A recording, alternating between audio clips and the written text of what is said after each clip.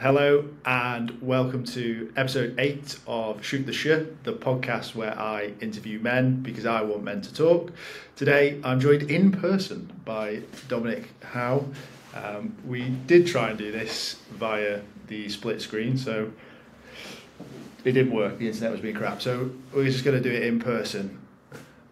Hello, thank you for coming. Hi Lewis, again. Thanks for doing this again. Yeah, thanks for having me. Yeah, I'm excited. We were about 10 minutes into it, but we're gonna carry on. We're gonna start again. So, Dom, in your own words, what makes you a man? I think for me it would involve the capacity to be creative, to create things, to be of use to people or something, to be of use. And to have a meaningful impact. Great. I mean, yeah, very succinct. Nice. Yeah. So, how have you sort of come to that decision? How have you sort of decided those are your sort of key points in life? What's got you there? Yeah, I've thought about that a lot. Coming from Stoke-on-Trent, where masculinity, I guess in the 80s and 90s might be different to what we might discuss now, right? From a Midlands or North Midlands town. I think just through my own journey through school, college, academia, realising that for me personally I was quite creative, and that was something that I thought I might be able to be good at some point, and find an avenue in to be of use, and to create some meaningful thing. I struggle with the idea of that quite a lot, I think. Yeah, it's a tough question, and it's one that I want to ask everyone, because it's something that is very important. I think a lot of people think about it, a lot of people take their time over it, and that again has its own issues, I guess. Yeah. But yeah, I just want to sort of shape it and see what it is what people are saying. But yeah, it's, for me, as I'm sort of going on this journey myself, I agree with you. This purpose-driven side of things is what I'm striving for, and I think is important. So let's I always like to rewind because that's always fun. So let's start about Little Dom. Let's sort of talk Little about Dom. Little Dom. Little Dom in Little Stoke. Yeah. Talk to me about what that was like. That was pretty cool, actually. I had an amazing upbringing. I was very lucky. Only child, completely spoiled. You can't tell. Yeah. Catholic upbringing, so I went to Catholic schools in Stoke. I went to St Teresa's at Trent Vale, which is not far from here. And I really struggled. So my mum was called in when I was quite young, and they wanted to send me to a special school for kids with learning difficulties, because they thought I had special needs, and they were actually making me write with my right hand, and the teacher could only mark my homework in a mirror. Right. And she argued that they should maybe let me use my left hand, and which I did. But by then I was struggling. I was always struggling at school with remembering the times tables and learning by rote. So I was always just daydreaming. And I wasn't, because of that, I wasn't allowed to do French, art or music. So probably the 3 subjects at school that I might have been good at were prohibited because they thought I was special needs. So yeah, that was quite a slow start, but I managed to catch up. And fortunately, this is quite a weird one. It would never happen in schools nowadays, but our primary school teacher in one particular year went to a conference for a week and asked her husband to stand in. So her husband came in and took the class, and he was an architect. Right, okay. And he gave us homework for the week, and that was the only time I ever got like a gold star. So from then, I kind of had an idea of what I might do. Unfortunately, unfortunately at the moment, that panned out. Nice. Well, that's a nice little caveat. My granddad was he had his left hand tied behind his back as a kid. Really? Yeah, he was. He went to a pretty strict like Victorian school, back end of the Victorian era. Yeah. So yeah, he horrendous. So I think I was on the back end of that. Obviously, it changed quite rapidly after. By the time I was at college, to the point now where, like, you know, there are architecture practices that predominantly employ left-handed people because they're more likely to probably be dyslexic as well. Yeah. ADHD. And then you're surrounded by a support team. You've got all these support staff in these large firms in London, and it kind of works. But, nice. Yeah. So, other than that, school pretty good, friends, etc. Nothing to scream home about. Yeah, it was all right. But a lot of bullying, I think, because I was extremely tall. Nice. I was probably the tallest in my year by about a foot. So little Dom was the wrong description. Yeah. So that was difficult, but I think it was character building. Yeah. Yeah. And then straight to Stoke-on-Trent College to do construction management and surveying, because that was supposed to be a surefire route into architecture. So how old were you when you decided, when that guy came in, the substitute teacher that wasn't a teacher? I think about 7. Wow, so really sort of just stuck with you through the sort of whole school system. Yeah, it was really cool. That would never happen now. No, you might get a guest speaker in yeah. But, yeah. Nothing. No, it was wild. Nothing that extreme. So you stuck to your guns all the way through that, and that was sort of the decision going into college. So I guess not really. I had that was just very quick. There's been some really weird sort of synchronicities regarding architecture, and so I knew I wanted to do it. My careers teacher said go to Stoke College, which was then Cullen College, and do construction and surveying management, which I did. And then when I went to fill out the UCAS form, there wasn't a single school of architecture that was taking BTEC students. They only wanted A-level students. Right, okay. So I was horrified, and I thought, there's no way I'm going to be able to do architecture now.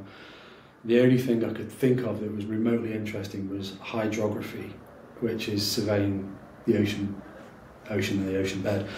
And I picked the furthest university away from Stoke, which was Plymouth, and I did about a week of it, and I thought I was just going to have to quit.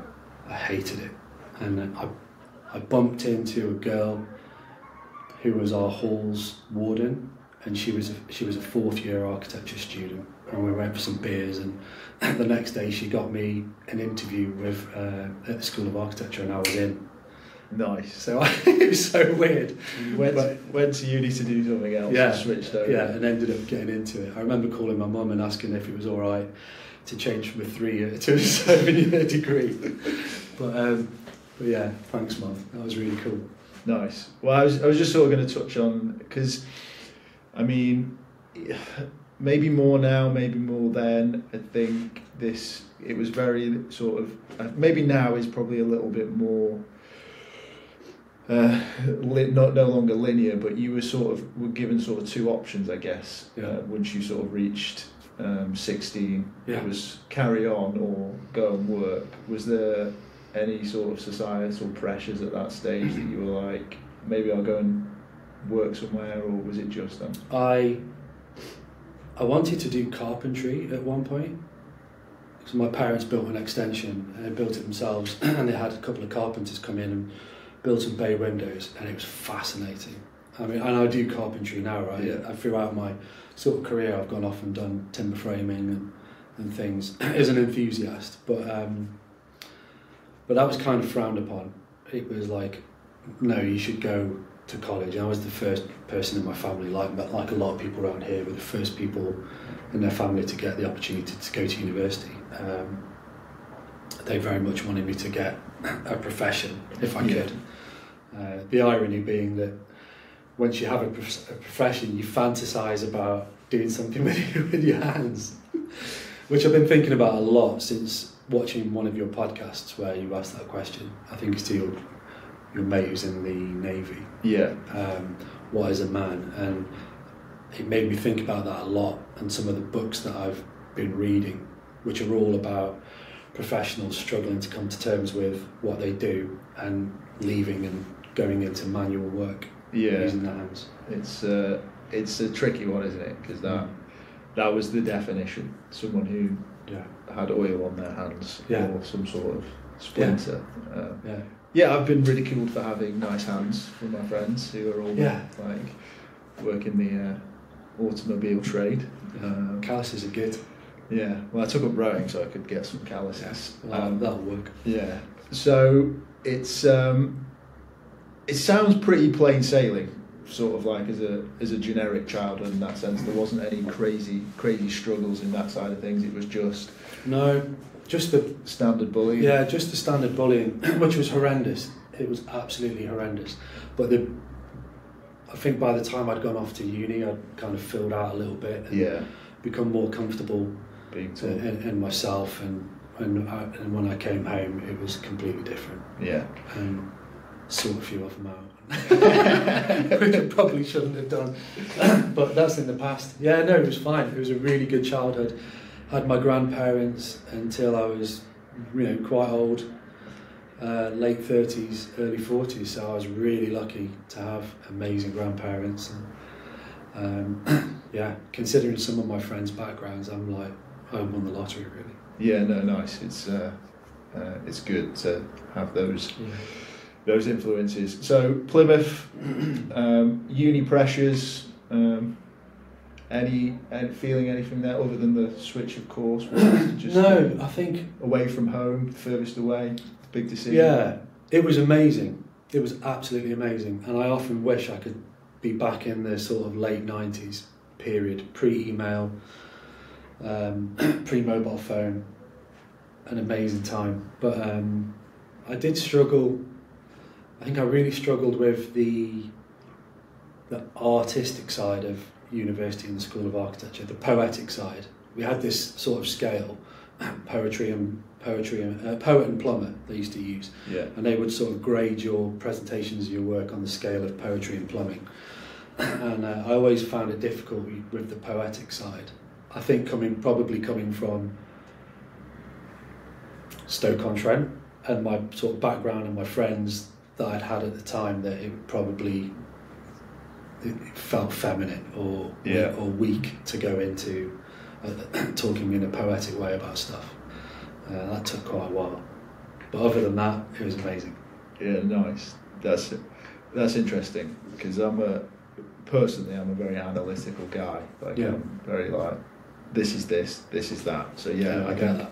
I think I would have struggled with that too. Nothing with it being masculine or feminine, just purely that's how my brain works. So, get your degree. Mm-hmm. Yeah, I got that. Happy with the result?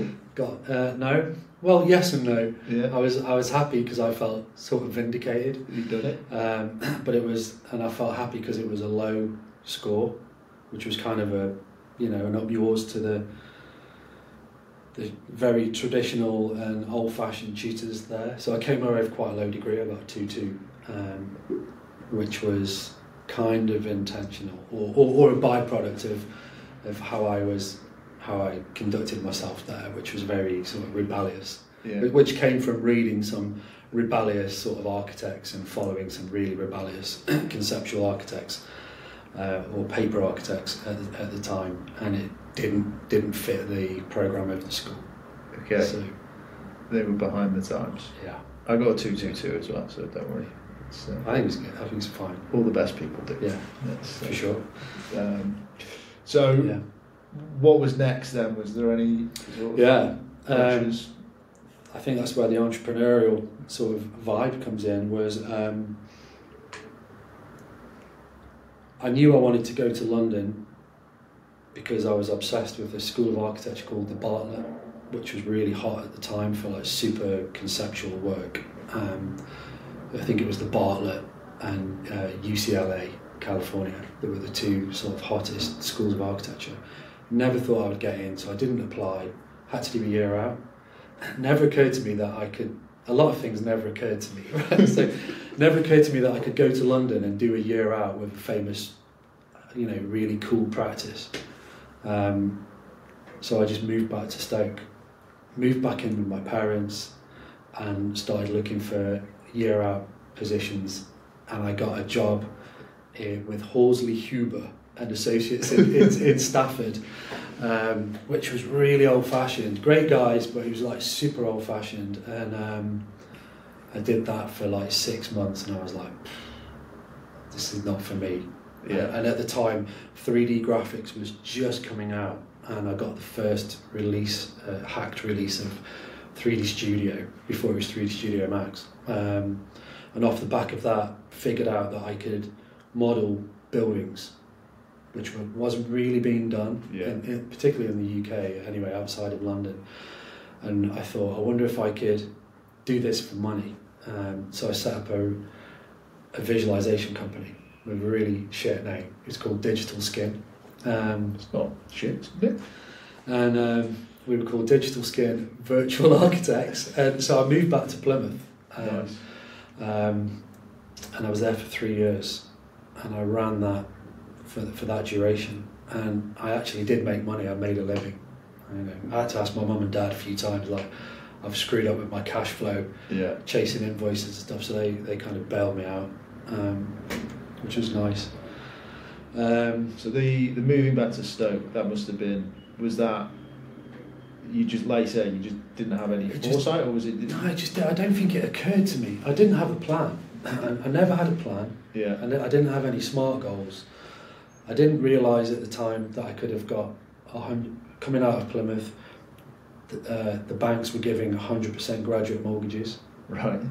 So, no deposit. I didn't even know. It never occurred to me that I could move to London, get a 100% graduate mortgage for a flat, go and work in some amazing practice like Richard Rogers. Yeah. I just fucking moved home. So 6 months and then you hated it. Was that like a build-up, or was it was a combination of where you were working? Was it a combination of being back at home? Like for me, I've come home maybe once or twice. This is my third time back, and you get itchy feet, I guess, is one thing. Yeah. But then the other one for me is like, we'll probably talk about this a bit more, but the other one is sort of a fear of stepping back and sort of reaching. I like to say keeping up with the Joneses, but you know what I mean, just sort of slotting back into a small society. Coming back home, it kind of feels like failure as well. Yeah. Because it is a massive world out there, and I'm sure we've both seen a lot of it, and it is amazing. Yeah, it's hard moving back. But at the time, that never occurred to me that moving to London might be a thing. Yeah. And I'd actually moved back during my degree. It might be relevant to the podcast. I had a mental breakdown in my third year. So before I left Stoke, I used to experiment with a lot of psychoactive drugs, as a lot of people do. So mushrooms, LSD, and so I thought I was quite experienced with that sort of stuff, and nobody in my university house had. So we organised this thing, and I had my first really bad trip, and it led to about 3 months of extreme psychosis, to the point where I couldn't trust myself to be in the room on my own. Right. Okay. Yeah.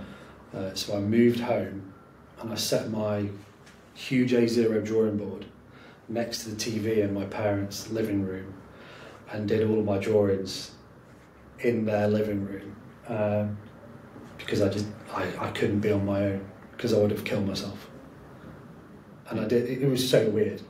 So I think it's probably a safe place to return to, and I think the idea of London, it was related to rejection, the fear of rejection, probably, that I don't think I'd have been able to have handled getting a rejection from Richard Rogers. Yeah, they would have. Which was completely stupid, because with hindsight, it would have been easy for me to get in. Yeah. Safe place to come back to. Yeah, there's that safety net always. Well, especially when it's such a for yourself, it's a welcome place to come back. It's not. It wouldn't be difficult for you to come back. So yeah, that obviously is extremely relevant to the to the podcast. And it was a really weird thing. Like, I didn't want to die. I became obsessed with the idea of death and mortality. I think it's the first time I'd ever considered being mortal from this bad trip, and it's all I could think about. And I just wanted to know when it was going to be. Yeah. So I went to see my doctor in Plymouth, and he's like, "Oh, you could be knocked over by a bus coming out of here." And I'm like, "Yeah, that would be fine if I knew it was going to happen." And the idea of not knowing when it would happen was so difficult to deal with that I thought if I took control of that by killing myself, then I would be in control of that, and I didn't want to do that. So I moved home. And I can imagine my parents thinking, "What the did you tell is them? wrong with him?" I think maybe a little bit, because I think they sent me to talk to their because I wasn't Catholic by then, that they sent me to talk to the priest and all that stuff, and the doctor tried to prescribe medication, and I was like, no thanks. And then I dealt with it for a few more months, and then I woke up one day and it had gone. Yeah, it's weird, isn't it? And it's never returned. It's never returned. Yeah. So weird. It's, I wouldn't wish that on anybody. No, it's an interesting thing. I've obviously wrote that article on my sort of I wouldn't suicidal thoughts. I guess is probably I didn't try and kill myself, but yeah, living on the 10th floor of a flat. I remember you saying that. Yeah, partner at the time left for the weekend, and I had to go and lock the balcony door key in the post box because I was concerned that during the night in my slumbered sleep I was just gonna it's a split-second decision. You don't want to do it, but you don't trust yourself that you won't. So I thought the ping of the lift of me trying to go down there sleepwalking would have at least woken me up and taken it out of me. So Wow. yeah, that was a tough, and it took me probably about 3-4 months to get back on that balcony. It's crazy, isn't it? Yeah. Well done. So that was an interesting time. But yeah. Do you think that makes you stronger, having gone through that? I don't. I think I wrote in the article that whatever gets you there is irrelevant, because everyone has their own sort of levels, I guess, of what can sort of drive them to those sort of thoughts. Like, it could be very easy to get you there, or it could be very hard to get you there. I think it's different for everyone. But I think if I hadn't have done what I'm doing now, probably not. No, I think it probably would have only got worse. I think the fact that I'm taking an active look at not being sad, because that's not ever going to happen. We don't live in a perfect world. Yeah, for sure. But it's that, like you say, that strength or that bounce back is really important. And yeah, I don't, similar to you, touching the wood. I don't see me ever getting back there, because like it wasn't an attempt of suicide, and it was just a thought, and it wasn't the thought of I'm going to do this. It was a thought, and then I was like, I don't want to do that, which is obviously counter thoughts. So yeah, for me it was more a case of I don't think I'll ever have that devil on the shoulder, shall we say. It's probably the two voices. So yes, but not just that experience alone, I don't think, is what's got me there. Okay. Has made me stronger. I think it's more understanding, just going on a personal journey as well, and trying to better myself has put me in a stronger position. So and then how about you then? So you're back home, you've moved back to Plymouth, business, straight out of uni. Yeah, I know, and that was weird. Big moves. Weird, especially, with like a sort of ADHD vibe. It was really difficult for me to focus. Yeah. So I'd spend a lot of time pulling all-nighters to meet deadlines and posting. I had a massive printer, and I would print these visualizations off and put them through the architect's letterbox at like 5 a.m. And, it was wild. But Yeah, it was good. It was really good. But in the background, it was always, what am I doing? I could build this into I could do this. Just to explain to people, you're not a full architect at this point. No, so architecture takes 7 years. You do an undergrad, 3 years, a year out in industry, 2 years back in, which is a diploma, it's called RIBA Part 2, another year out, and then RIBA Part 3, which is all the legal exams. And so I'd got Part 1, which was just the degree. So I was on my year out, hadn't enjoyed it. I probably didn't make the most of it as well. Looking back, could have put a lot more effort in because they were good guys. But it just wasn't for me. So I ended up running this small visualization company. It grew to 3 people. At the end, we just started doing some animations for offshore wind farms. Nice. Which was pretty cool. But at the background was like, what are you doing? You're supposed to be trying to become an architect, and I knew I wanted to go to the Bartlett. That was my dream at the time. I hadn't applied, kept deferring it because I didn't think I'd be able to cope if I didn't get a place, and then applied in the fourth year of my fourth year out from the degree. I applied and got in. Nice. Which was amazing.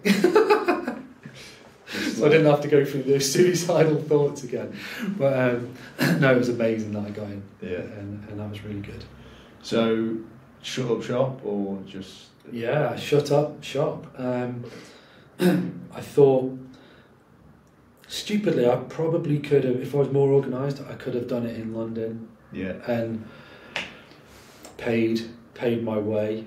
I think... my parents kind of bailed me out and paid my rent in London, and which I feel, and that makes me feel like an asshole in a way, because I've got friends who, and previous girlfriends who didn't have that, and they worked several jobs to get through university, and I think they probably appreciated it a bit more, but I could have run that business at the same time. And there were visualization companies in London that were formed round about that time, like Cityscape, that are huge, multi-million-pound companies. But I folded it. And my colleagues, they're now working in film in London at a moving picture company. Nice. So they did all right. They did all right. Yeah. It's. I'm going to use the word privilege because it is a privilege. Yeah. It's so hard to decide what to take and what not to take, and I think I've got friends that are extremely privileged, and aren't sorry for that fact. And I think if it's there as an opportunity, I think it should be taken. I don't think there's no need to add extra pressures to yourself just to fit in, and it's okay to appreciate other people's positions. I think for my parents, they just thought it was amazing that I could go from, we want to send him to a special school to, oh wow, he can become an architect kind of thing. And, and then you become an architect and you think, oh. I'm now an architect. Yeah, I'm now an architect, and this is what it's like. So, well, it's really funny because architecture is seen as a high achieving, great profession. Yeah. Congratulations! Hi, I'm so and so. I'm an architect. Yeah. Has a certain gravitas to it. Yeah, there's obviously a truth to every profession, I guess. Indeed, and in fact, my partner today, she asked me for a recommendation on schools because one of her friends' daughters is off to school, and I was like, never mind what school, I think you should look at a different profession. You know, in fact, with the AI and stuff, it won't exist anyway. By the time somebody starts now, 7 years' time, Yeah. the landscape would be so different. But that's a separate conversation. But yeah, it's an interesting profession in that you've got 7 years of fantasy of designing. Yeah. And it's very indulgent, or it's very privileged, and you build this sort of vision or imagination of what it's going to be like when you go out into the real world, and then you get into the real world and you draw in toilets till 2 o'clock in the morning for years, and doing door schedules, or horrendously boring stuff, and there's no design. And I know people who are in their 50s and you've still not got to design anything there. You get pigeonholed at certain things. And I was always extremely lucky. Like in my time in London, I got really lucky in the right teams, in the right sort of areas. So I worked in facades and structures. So I got to do like the nice stuff. But some of my colleagues were doing like drawing corridors or drawing toilets or basements for 6 months at a time. Yeah, that's literally the polar opposite of the degree. Yeah, I guess. And long hours. Yeah. Well, London itself is just long. Yeah, for sure. For sure. For sure. So, from a little Stokey to the big smoke, streets paved with gold, which they were when you went. Yeah, they were. They were. Yeah, they've changed them since. Yeah. What was that like? What was your work-life balance like in that sense? How did you find that? Well, work-life balance was screwed. I think if you're in one of the top firms or one of a signature firm, the work ethos or culture is different. So outside the M25 or in smaller firms, everyone leaves at 5, maybe 6 o'clock, and in the big ones, it's nothing to go to midnight. Yeah. In fact, generally we'd go for dinner at a local Italian, and then at about 9, and then go back in for 2 o'clock, get an Addison Lee home pre-Uber, before Uber, and I'd be back in at 8 o'clock, and do it for weeks and months on end, and get ill. Yeah, it's funny, isn't it? Yeah. I imagine going for the jibbing for going for lunch early and stuff like that, or not even attempting to do it. The gym. I didn't go to the gym once. Sorry. The jib. Sorry. The jib. Going to lunch a little bit early is always amusing in those situations. Yeah. Little things like it would be really weird leaving if you left on time on one particular day, like if it was 6 o'clock. And you had something you had to do, like a social engagement, and you would get up and say, "Oh, I'm leaving now, guys. Like, see you tomorrow," and everybody would be like, you'd feel weird, like shutting your computer down and leaving. It's such a weird thing. Part timer. I got better at that towards the end. Yeah. The last few years. It's interesting to say the least. Yeah. The thing is that there's places still like that, which is pretty insane. And everybody's like, I think everybody's depressed in those situations and are doing weird things. Yeah. Like I started collecting stuff, and there were a few architects that I knew that would just collect stuff because it felt like we were a creative act. Because we were starved creatively, we would collect stuff. So I started collecting guitars, and then when I ran out of room in the flat, I started collecting components of guitars, like ultra rare pickups and pedals and things, and motorbikes. And then I had a friend that was collecting motorbikes, and it's just because you feel starved creatively, that feels like a nice outlet. Yeah, so weird. I mean, fair enough. So you did that for how long? How long were you? Until 20. So I quit once. Yeah. I quit a few times and then went back So when the Lehman Brothers crash happened, Yeah. they offered voluntary redundancies. Yeah. I took it, and they didn't want me to go, but I was like, well, shit, I've asked now. That's a dangerous position. So I took a bit, you know, for me at the time that was a big sum of money. Went to America, bought a Harley, rode across America, went to a timber framing school to do traditional timber frame barn building, and then came back and went back to the same place. Nice. A bit like I've had just drop back in. Yeah, a bit like I've handed my notice in, and then they just go, yeah, all right, see you tomorrow. Yeah, and then so I was away for about a year, and then went back, and then finally quit. Yeah, I think 2017. Set up on my own. This still in London. Yeah, so there was an RIBA incubator. That's the Royal Institute of British Architects. They had their own incubator in the back of the headquarters.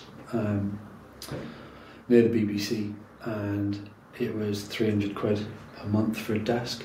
Right. You could be in there for 2 years. So I moved straight in there and got a couple of small projects, and kicked it off from there. What made you make that plunge? Sick of joining? I think I'd been very lucky up to that point,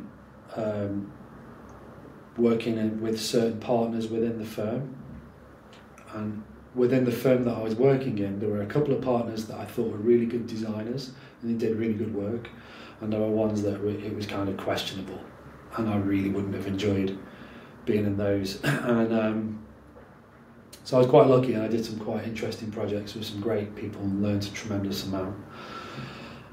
And then I was promoted to project architect, which is somebody who runs a team and delivers the building all the way through to completion and handover to the client. And got to a point where I felt like I was drowning. Or every day I was just like, it was like, you know, I would get in super early to try and get some emails done before the team got in, and then everybody in the team wants to talk to you.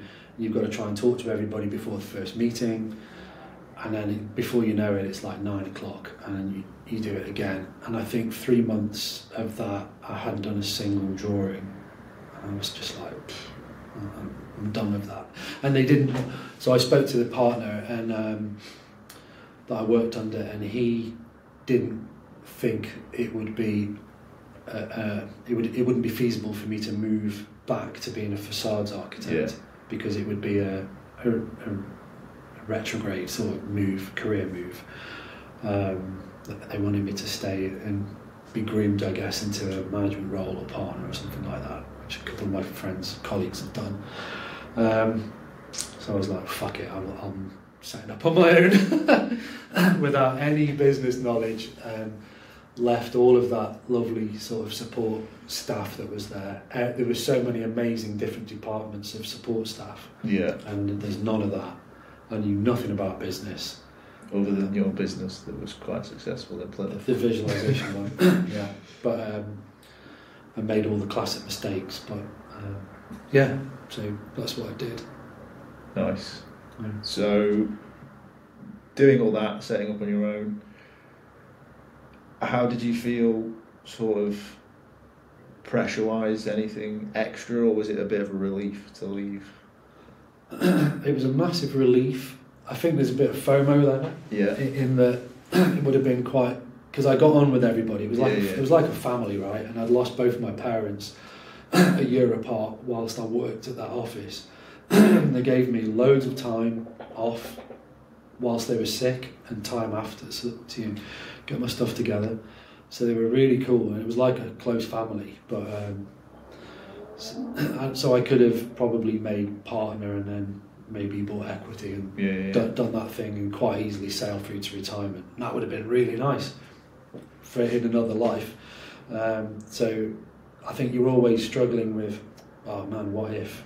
And I've gone from doing these, like working on £50 million prestigious projects in the city to like small extensions, rear extensions on properties and stuff, and thinking, oh God. And I remember getting the tube. I went to see a potential client for a project that I didn't want to do, right out on the end of the Northern Line at the end of the day, like 9 o'clock at night or something, to meet this person. They didn't have the budget to do it. I didn't want to do it. Turns out I was being interviewed. They were interviewing several architects for this little extension. And then walking back and thinking to myself, like, what am I doing? And getting the tube back into central London. And I thought, I'm going to Google what was Norman Foster doing when he was my age. And he was building like the Hong Kong and Shanghai Bank. And thinking, oh man, what have I done? Yeah, you just got to keep going at that point.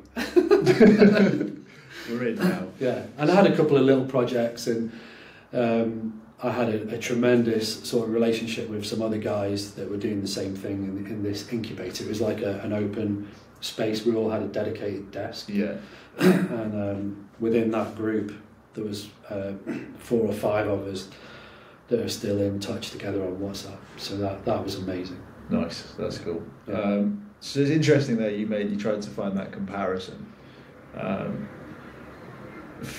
Something that I'm really trying to work on. So I've got friends, married, kids, dogs, detached properties, picket fence. All that good stuff. Apparently good stuff, yeah. I'm recently single. Well, it's getting on a bit now, actually. Getting closer to less. Okay. But yeah, it's not over the hump. I won't say that. That's wrong. In my 30s, change of career again. It's very easy to make comparisons, right? And say, shit, if I'd have stayed in finance, I'd probably be retiring in the next couple of years, is the honest truth. Yeah. At the trajectory I was going at. So, yeah, I can relate to that. It's a funny old world. But yeah, that's something that I'm really trying to work on. And I want to encourage people to not do comparisons the thief of joy, as they say. So very much so, and I'm extremely guilty of it. Yeah, it's not easy to not do. No, it's really difficult, and my partner Claire, she's always pulling me up on that. So is it something that you still do now? That's what was going to be my question. It's still what ifs and ifs, buts and maybes. Exactly, and I look back now because I feel like at my current age, 48, it feels like last chance saloon in a way, because I've had all these sort of, they feel like full starts. Yeah. Visualization company or whatever, organic juice bar in North Wales, and then going back to London, and so all these different full starts, and it's like, oh man, what was I doing? If only I'd, if only there'd been Tom Bilyeu and all these different self-help podcasts when I was in my 20s. Yeah. But whatever. You are where you are, aren't you? And you are. I've never been into like, I guess spirituality is one of the keyest words, but like, I do believe what has been is what's meant to have been, type thing.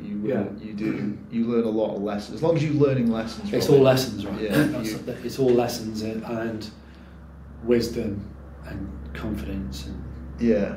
I try not to look back at what was and like live in that world. I'd rather look back at that and say, why was that good, or how was that bad, or what could I have done differently there, and what did I learn from it, rather than I wish I was still. I think that's key, is what could you have done differently so you can. And why didn't you do certain things and those sort of things. So that's my view on it anyway. Are you just constantly just getting pulled up from Claire, or is it something that you're trying to work on as well? No, I am trying to work on it, and she calls it the comparison game. I always do it, and it's sort of like with my closest friends. Yeah. So it's not a jealousy thing, because I'm sort of elated that some friends are doing well at this or well at that, or they're off in Australia and building skyscrapers and collections of motorbikes, whatever. I think it's amazing, and I'm super happy, but then I'm thinking, what the fuck have I done wrong? Like, how there's a reason why I haven't got it, and that's what I'm working on now. Is what are those decisions that led me to not be doing those things, and people, I've got friends that talk to me about what I'm doing now, which feels extremely difficult, and they're like, oh wow, it's amazing, I wish I could be doing this masters in entrepreneurship or whatever, and trying to build an environmental thing and startup, or so the grass is always greener, isn't it? Yeah, that's the irony. It's really hard because it would be so easy to go back and plug yourself in, take the blue pill or whatever, and plug back into that nice paycheck. Yeah. It would be really easy. But you just got to remember, you have to remember why. Yeah. Why you quit. Fair enough. So let's go back to the story, I guess. Yeah. So you were working for yourself, and then what brought you back to Stoke? I guess, okay. So I'd been.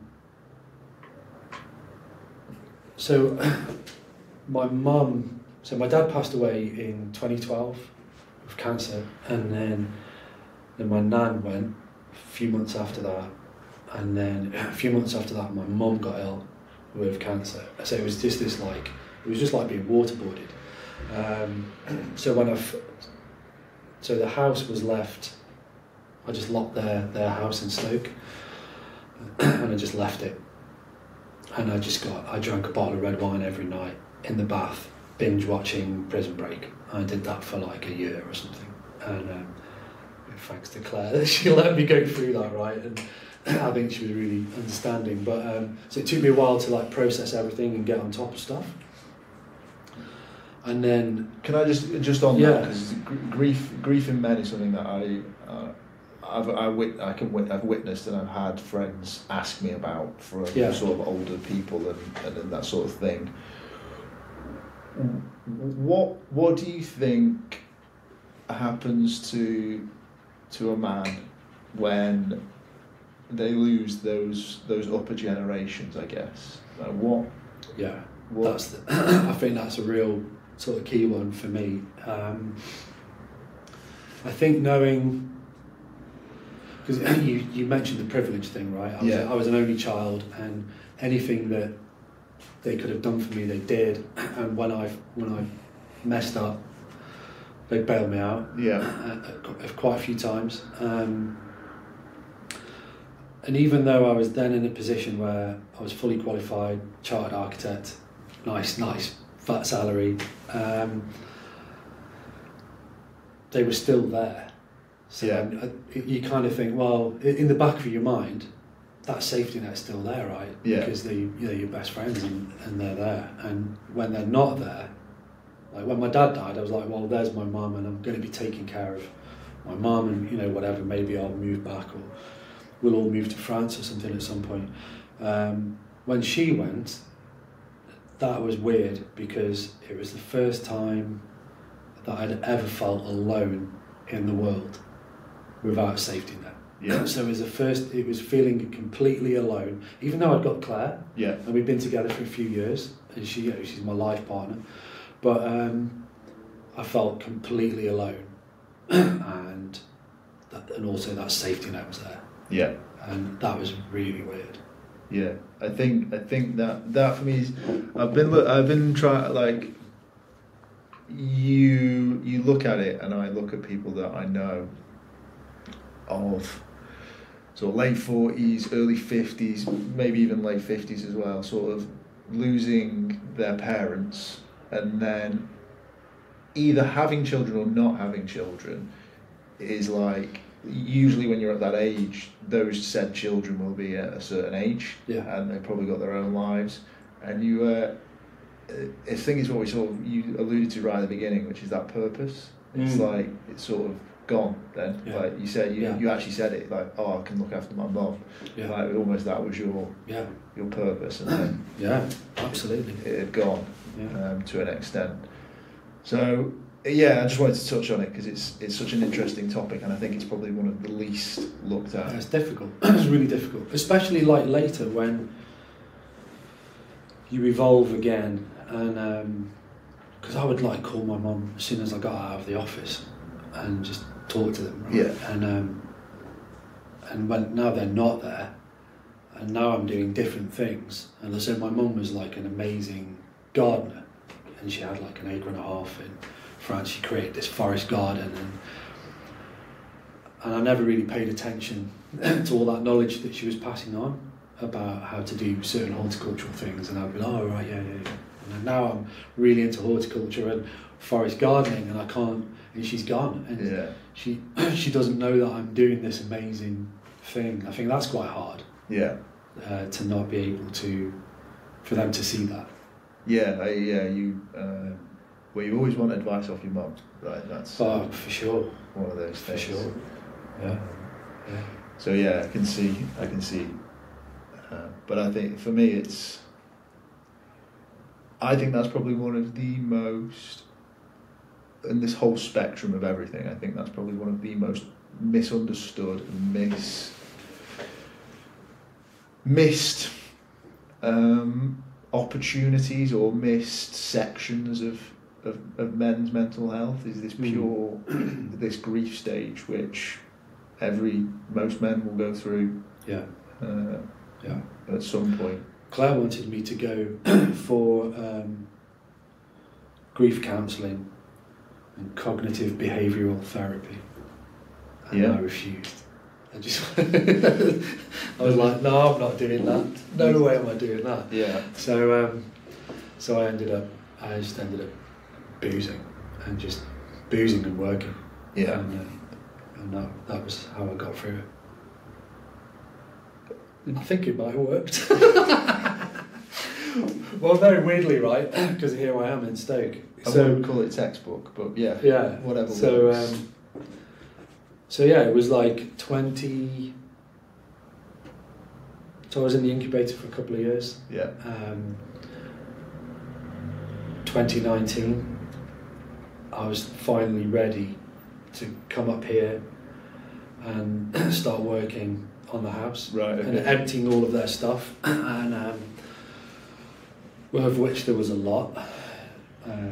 So I was going to empty the house, get rid of the house, and move back south and to Portugal. We had plans of moving to Portugal, Claire and myself. And then the pandemic hit. And I'd also just taken a studio at the Spodeworks, which is just over the road from here, which is an abandoned ceramics factory in Stoke. And I took a studio there, thinking that I might be able to split my time between London and Stoke and jump on the train, 1.5 hours, and do some regeneration sort of stuff up here. And then the pandemic hit, and so I was really lucky that I'd still kept the bungalow because it was close to the woods, and that was an amazing thing. We just rode out the pandemic from there, going into the woods every day. And then there was no drawback to London after that? No. No. Claire tried to work here, and she found it difficult because of what she does, like her career. There isn't that much fashion work in Stoke, so it's either commuting to like Manchester or whatever. So she moved back to London, and I'm trying to make a go of it here. But my projects are in London, so I haven't done any projects in Stoke-on-Trent. All of my work's been in London. Yeah. Since setting up on my own, so I do get to go back, and whenever I get off the train in Euston, it's like I feel like I've come home. Yeah. But then I get the same thing when I get off the train in Stoke, right? I'm like, oh God, thank God I'm back from London. Yeah. So it's weird. It is weird. But it feels okay at the moment. Yeah. So were you just first lockdown straight out of London, or was it? I was already here. And so I'd been back in Stoke for a few months. Claire was working in London, and the pandemic, first lockdown happened. She was down there, so I just drove down, empty motorway, empty streets, very weird, and brought her back, and we rode those couple of lockdowns in Stoke. Nice. Which was amazing. Yeah. Like, it's fucked up, isn't it, in a way, that for some people it was an amazing experience, and for some people it was horrendous. And for me, I was extremely lucky that I had that house. Yeah. And it was on the edge of Trenton Woods, and I had work to do. Weird time. Very weird. We were lucky. We had a strip of Astro in London. I've told this story. So you were in London for yours? Yeah. Okay. I've told this story countless times. My partner at the time, this is probably one of the potential reasons that we're not together anymore. I was like, this will last 2 weeks max. I've heard this. So yeah. And this is when everyone was panic buying, so I was like, oh, I know where there'll be food. Obviously had the office in Mayfair, so I was like, I'll go to Fortnum and Mason's. Empty. No one was raiding Fortnum and Mason's. So everyone who was looting, or not looting, but stocking up missed there. So yeah, I bought smoked salmon and some like really expensive cured bacon, and some really nice eggs, and then took them to her flat, which didn't have a garden, and she was like, what is this? Like, she'd been to like every supermarket and the freezer was full of stuff, and I was like, it'll be over in 2 weeks and we're going to have a nice breakfast tomorrow. So, which you did. Which we did. It was gorgeous food, but yeah, so we were there for quite a while, and then when they first, I think it was like 6 weeks, and that was how, because there was like 6 of us living in a 3-bed apartment that was literally just the top of a house. Yeah.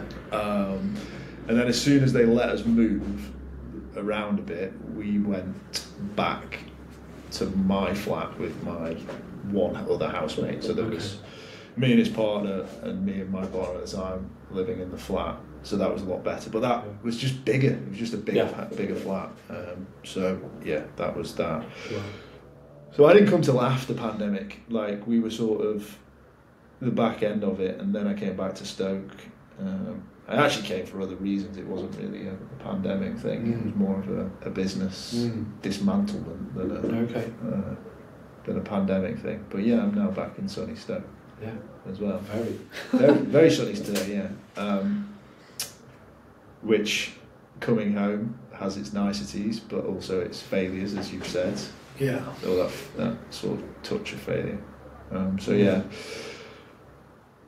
But for you, it sounds like it was more of a conscious decision to move here rather than it was just, it was literally come back, empty the house, get the house, because I'd left it for quite a few years, so it needed, renovating, and put it on the market, moved to Portugal. That was the plan. That was the plan. It kind of still is the plan-ish. Yeah. But with some twists. And then after, stuck around. I was quite shocked by like the degradation, I would probably call it. Of Stoke. Decay. Yeah, because I remember Stoke Town was quite a nice place, right? I used to meet my nan there. There was the Woolworths, and it was all right. Yeah. And now it's just horrendous. It's absolutely horrendous. And to see all of those like heritage buildings and public assets just crumbling away, being demolished. And it's kind of... As an architect, it must hurt the soul a little. Yeah, when you think that from where we are, because, being from the potteries, we had the capacity to produce some beautiful ceramic buildings up here. So it's tremendously rich. Like, if you walk through Burslem, it's mind-blowing, the quality of the buildings there, and crumbling away. Yeah, real shame. Sold off for £1 or 20 grand. Yeah, it's hard. It's hard. So somewhere I thought, is there an opportunity to get involved in some sort of regeneration thing? So I went off and did conservation architect qualification. So I thought, at least with that, I would be able to converse with the council and from an idea of conservation understanding, and that there would be some possibility of regeneration there, but it's just failed. That's failed to materialise. Yet. Yeah. Always say yet. Yeah. But there's a lot of stuff bubbling on the surface, right? And as we found out on Tuesday, there's a lot of people with similar ideas. They're looking at different buildings across the 6 towns. So the ideas are bubbling. They always have been, though. Yeah, I think so. I think it's an execution phase is needed now. But again, that's a story for another day. It is. So just to touch on a little bit of a topic that is, I guess, interesting to some people in this sort of space. You and your partner, you spend long periods of time apart from each other. We do at the moment. Yeah. So how are you getting? What does that look like? What are your sort of things that you put in place? And there's obviously other pressures as well. Yeah, it's really difficult. She works round the clock. She's like me. She's obsessed. She works in fashion and in design. So she works weekends, late evenings. So it's not as if she's finished at 5 and waiting or whatever. And she's got loads of interests as well and activities. So at the moment we speak every morning. We speak at the end of the day. Yeah. And we see each other. We're supposed to see each other sort of every other weekend. Doesn't really pan out that way for whatever reasons, but and as long as there's an idea of we're doing this for a reason and there's a plan, and that plan is that relatively soon we can create a new base. So you've got goals together, I guess. Yeah. Even though you're sort of we've got the goals, and I'm signed up to a master's at the moment. And that finishes in December, and so we're looking at spring next year, establishing a base together. Nice, cool.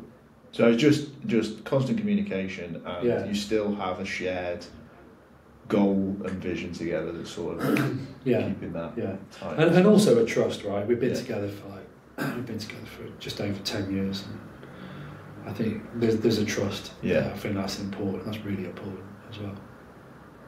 I think the thing with trust is that's just you two as people. I think everything else is work, right? Like you're going to have to, even if you didn't trust the person, the work could potentially get you to trust the person, so to speak, as well. Yeah.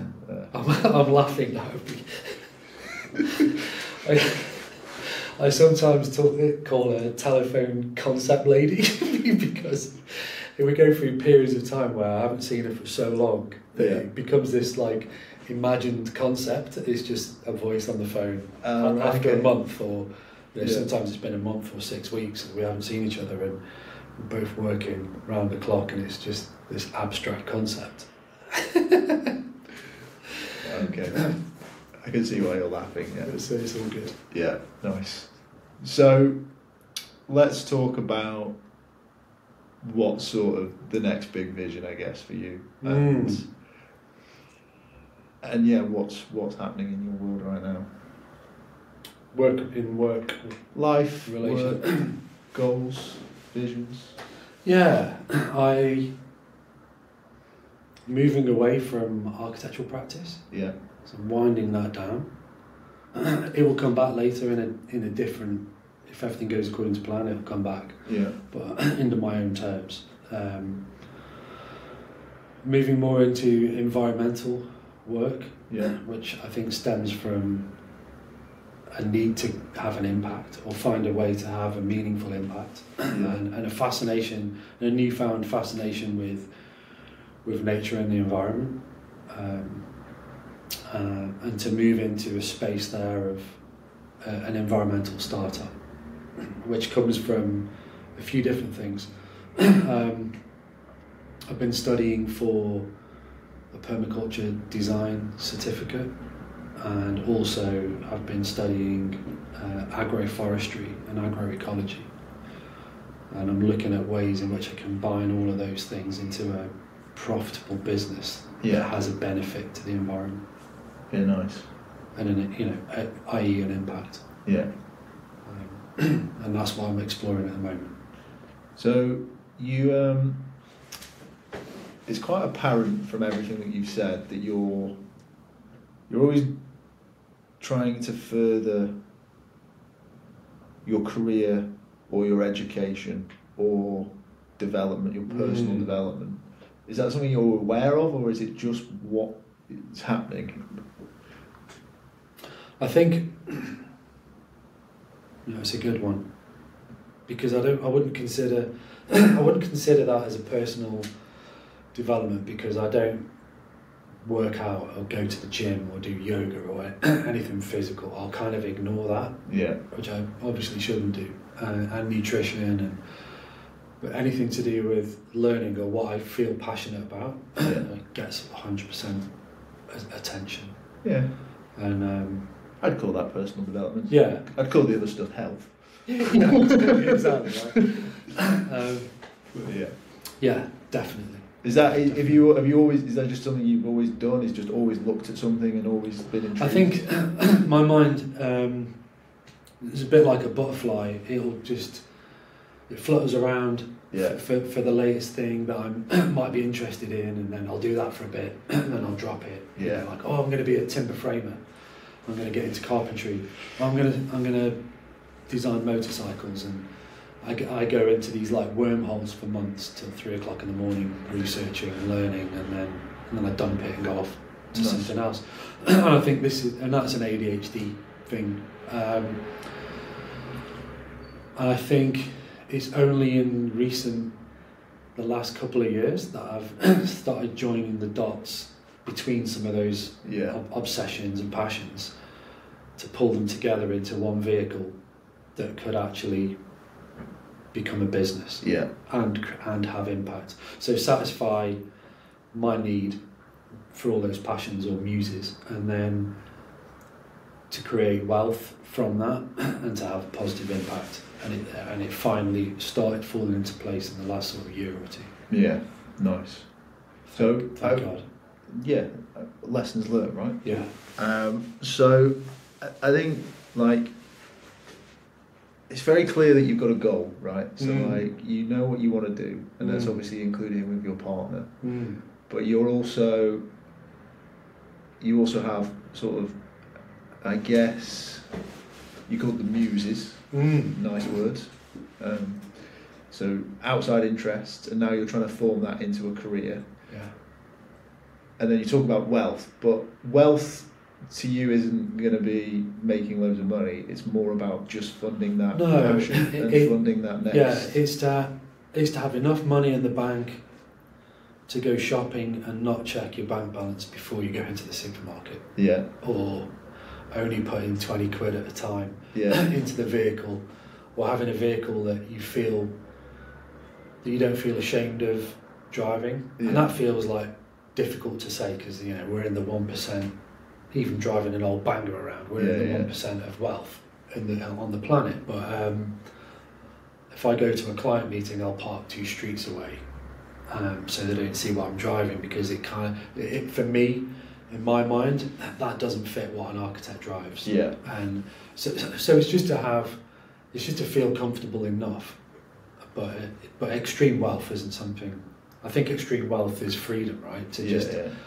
If you have your, I guess you call it ikigai, if you're doing something that you love, then everything feels like play. Yeah, nice. And that's freedom, that's wealth. True freedom, yeah. Not necessarily money. For sure. That's the Japanese word, right? For this great balance, which is something that I'm exploring right now, and I'm quite interested in. But it's just listening to what you're saying, it sounds like over years of working and playing and working and playing, you've started to develop and create healthy relationships outside of those things, because they all work together to be one goal, rather than just being, I'm going to be an architect, I'm going to earn hundreds of thousands of pounds a year, and then I'll retire, and then I'll do what I love. It's like, I'm going to build my life around these pillars, and that might mean that I end up earning 40 grand a year. But like, at least then I know I can do what I want to do, and I'm happy about it. 40 grand a year, doing what you love, and having the freedom within that to follow new passions and stuff, it is incredible. That's doable. Right? Yeah. Those are just random numbers picked out of thin air. They're not. But it's that's a number, right? And I think that if that's what it was, I could make that work. Yeah. Even though I could probably triple that. Yeah. In London, but then that's capped. Yeah.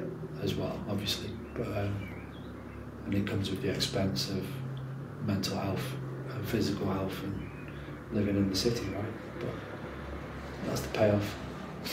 Yeah, I don't miss black bogies. Well, from the Northern Line. From any line. From any line. Yeah. It's you wonder how much crap you breathe in, don't you, on there? I remember talking to an environmental engineer. We were designing an office building, and one of the most important things was the level of heavy metal and particulates and pollutants that sit at a certain level in London, and it's a couple of metres. So you, as quickly as you can, you need to get up onto a raised floor. So you never really want to be on the ground floor. Right, okay. And it makes you wonder. Good to know. How bad that is. It's not great, no. No, it's bad. I mean, when I lived in Jakarta, it was smoggy, and then they would have like a bank holiday on a Wednesday, which is when they had their bank holidays for whatever reason, and it would be blue sky. It would all dissipate within a day. I mean, they would set fire to anything and everything. Yeah. The office guy would give him something to dispose of, and he'd be on the street burning.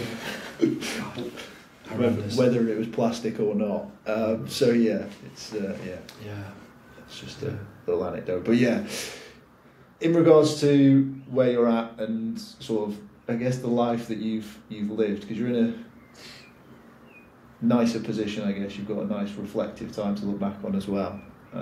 Where do you sort of see yourself now? Do you see yourself more contented, or like what? I think I'm content because I finally have a clear vision. Yeah.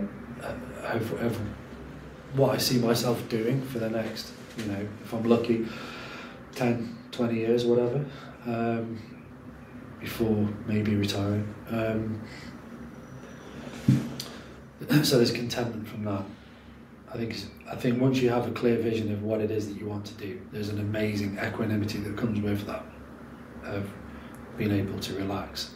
There are other issues like finance, but that's stuff you have to work on, right? And it comes that's all part of the sacrifice of the journey, isn't it? Yeah, I think, finance is probably a unique one to entrepreneurship, I guess, rather than, saying that, leaving a job, saying to pursue something you want to do, usually is starting on that career ladder again, I guess, which is a big jump for a lot of people. So it's the hard, that out of everything, that's the hardest thing. I don't think the late nights or 7 days a week for 12 months or whatever, that's doable. Yeah. And burnout, you can regroup, but it's the financial thing. Yeah. And I think, going back to being a man, what is it to be a man? I think it's to be able to make ends meet. Yeah. And I've gone through this situation, and one of my friends is as well, who's also an entrepreneur, and it's when your partner bails you out. Yeah. And that's really difficult to deal with. I've been in positions when I was working in London, and I was able to bail my partner out or help her do something or take time out to do a course or whatever. But when the shoe's on the other foot, that really, really stings. Yeah. And it's difficult to cope with mentally. It would be easier I think, to commit suicide than ask your partner for, can I borrow some money? I can't pay the bills. It's kind of, it feels emasculating. Yeah, definitely. Yeah. It's a tricky one, to say the least. Yeah. But that spurs you on anyway to Yeah, I think as quickly as you can. Well, get to the other side of that. I guess there's two types of men, shall we say? Yeah. Ones that are spurred on by it, and then the ones that sit there. Yeah. And wait for it to happen again.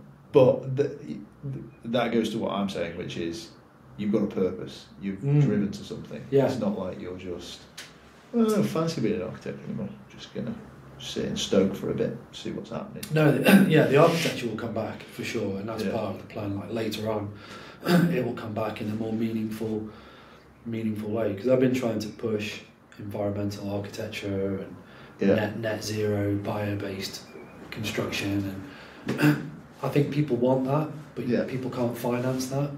No, not yet. Under current mortgage structures, they want bricks and mortar, and Passive House is lobbied by the construction industry and government to be able to sell mechanical equipment and petroleum-based materials. So I think for me that'll come back later as a second phase of what I'm currently doing. Nice. So I guess thank you very much for your time today. Greatly appreciated. Cool. I know you're a busy man. Yeah. But I guess let's end again on what makes Dom a man. What makes Dom a man? Having a quest, I guess. Looking back on that, and the confidence from my experience that I'll be able to complete that and get back to having a meaningful impact and being able to provide. Nice. Yeah. And on that note, yeah. Thank you very much, and I'll see you in the next one. Thank you very much, Lewis.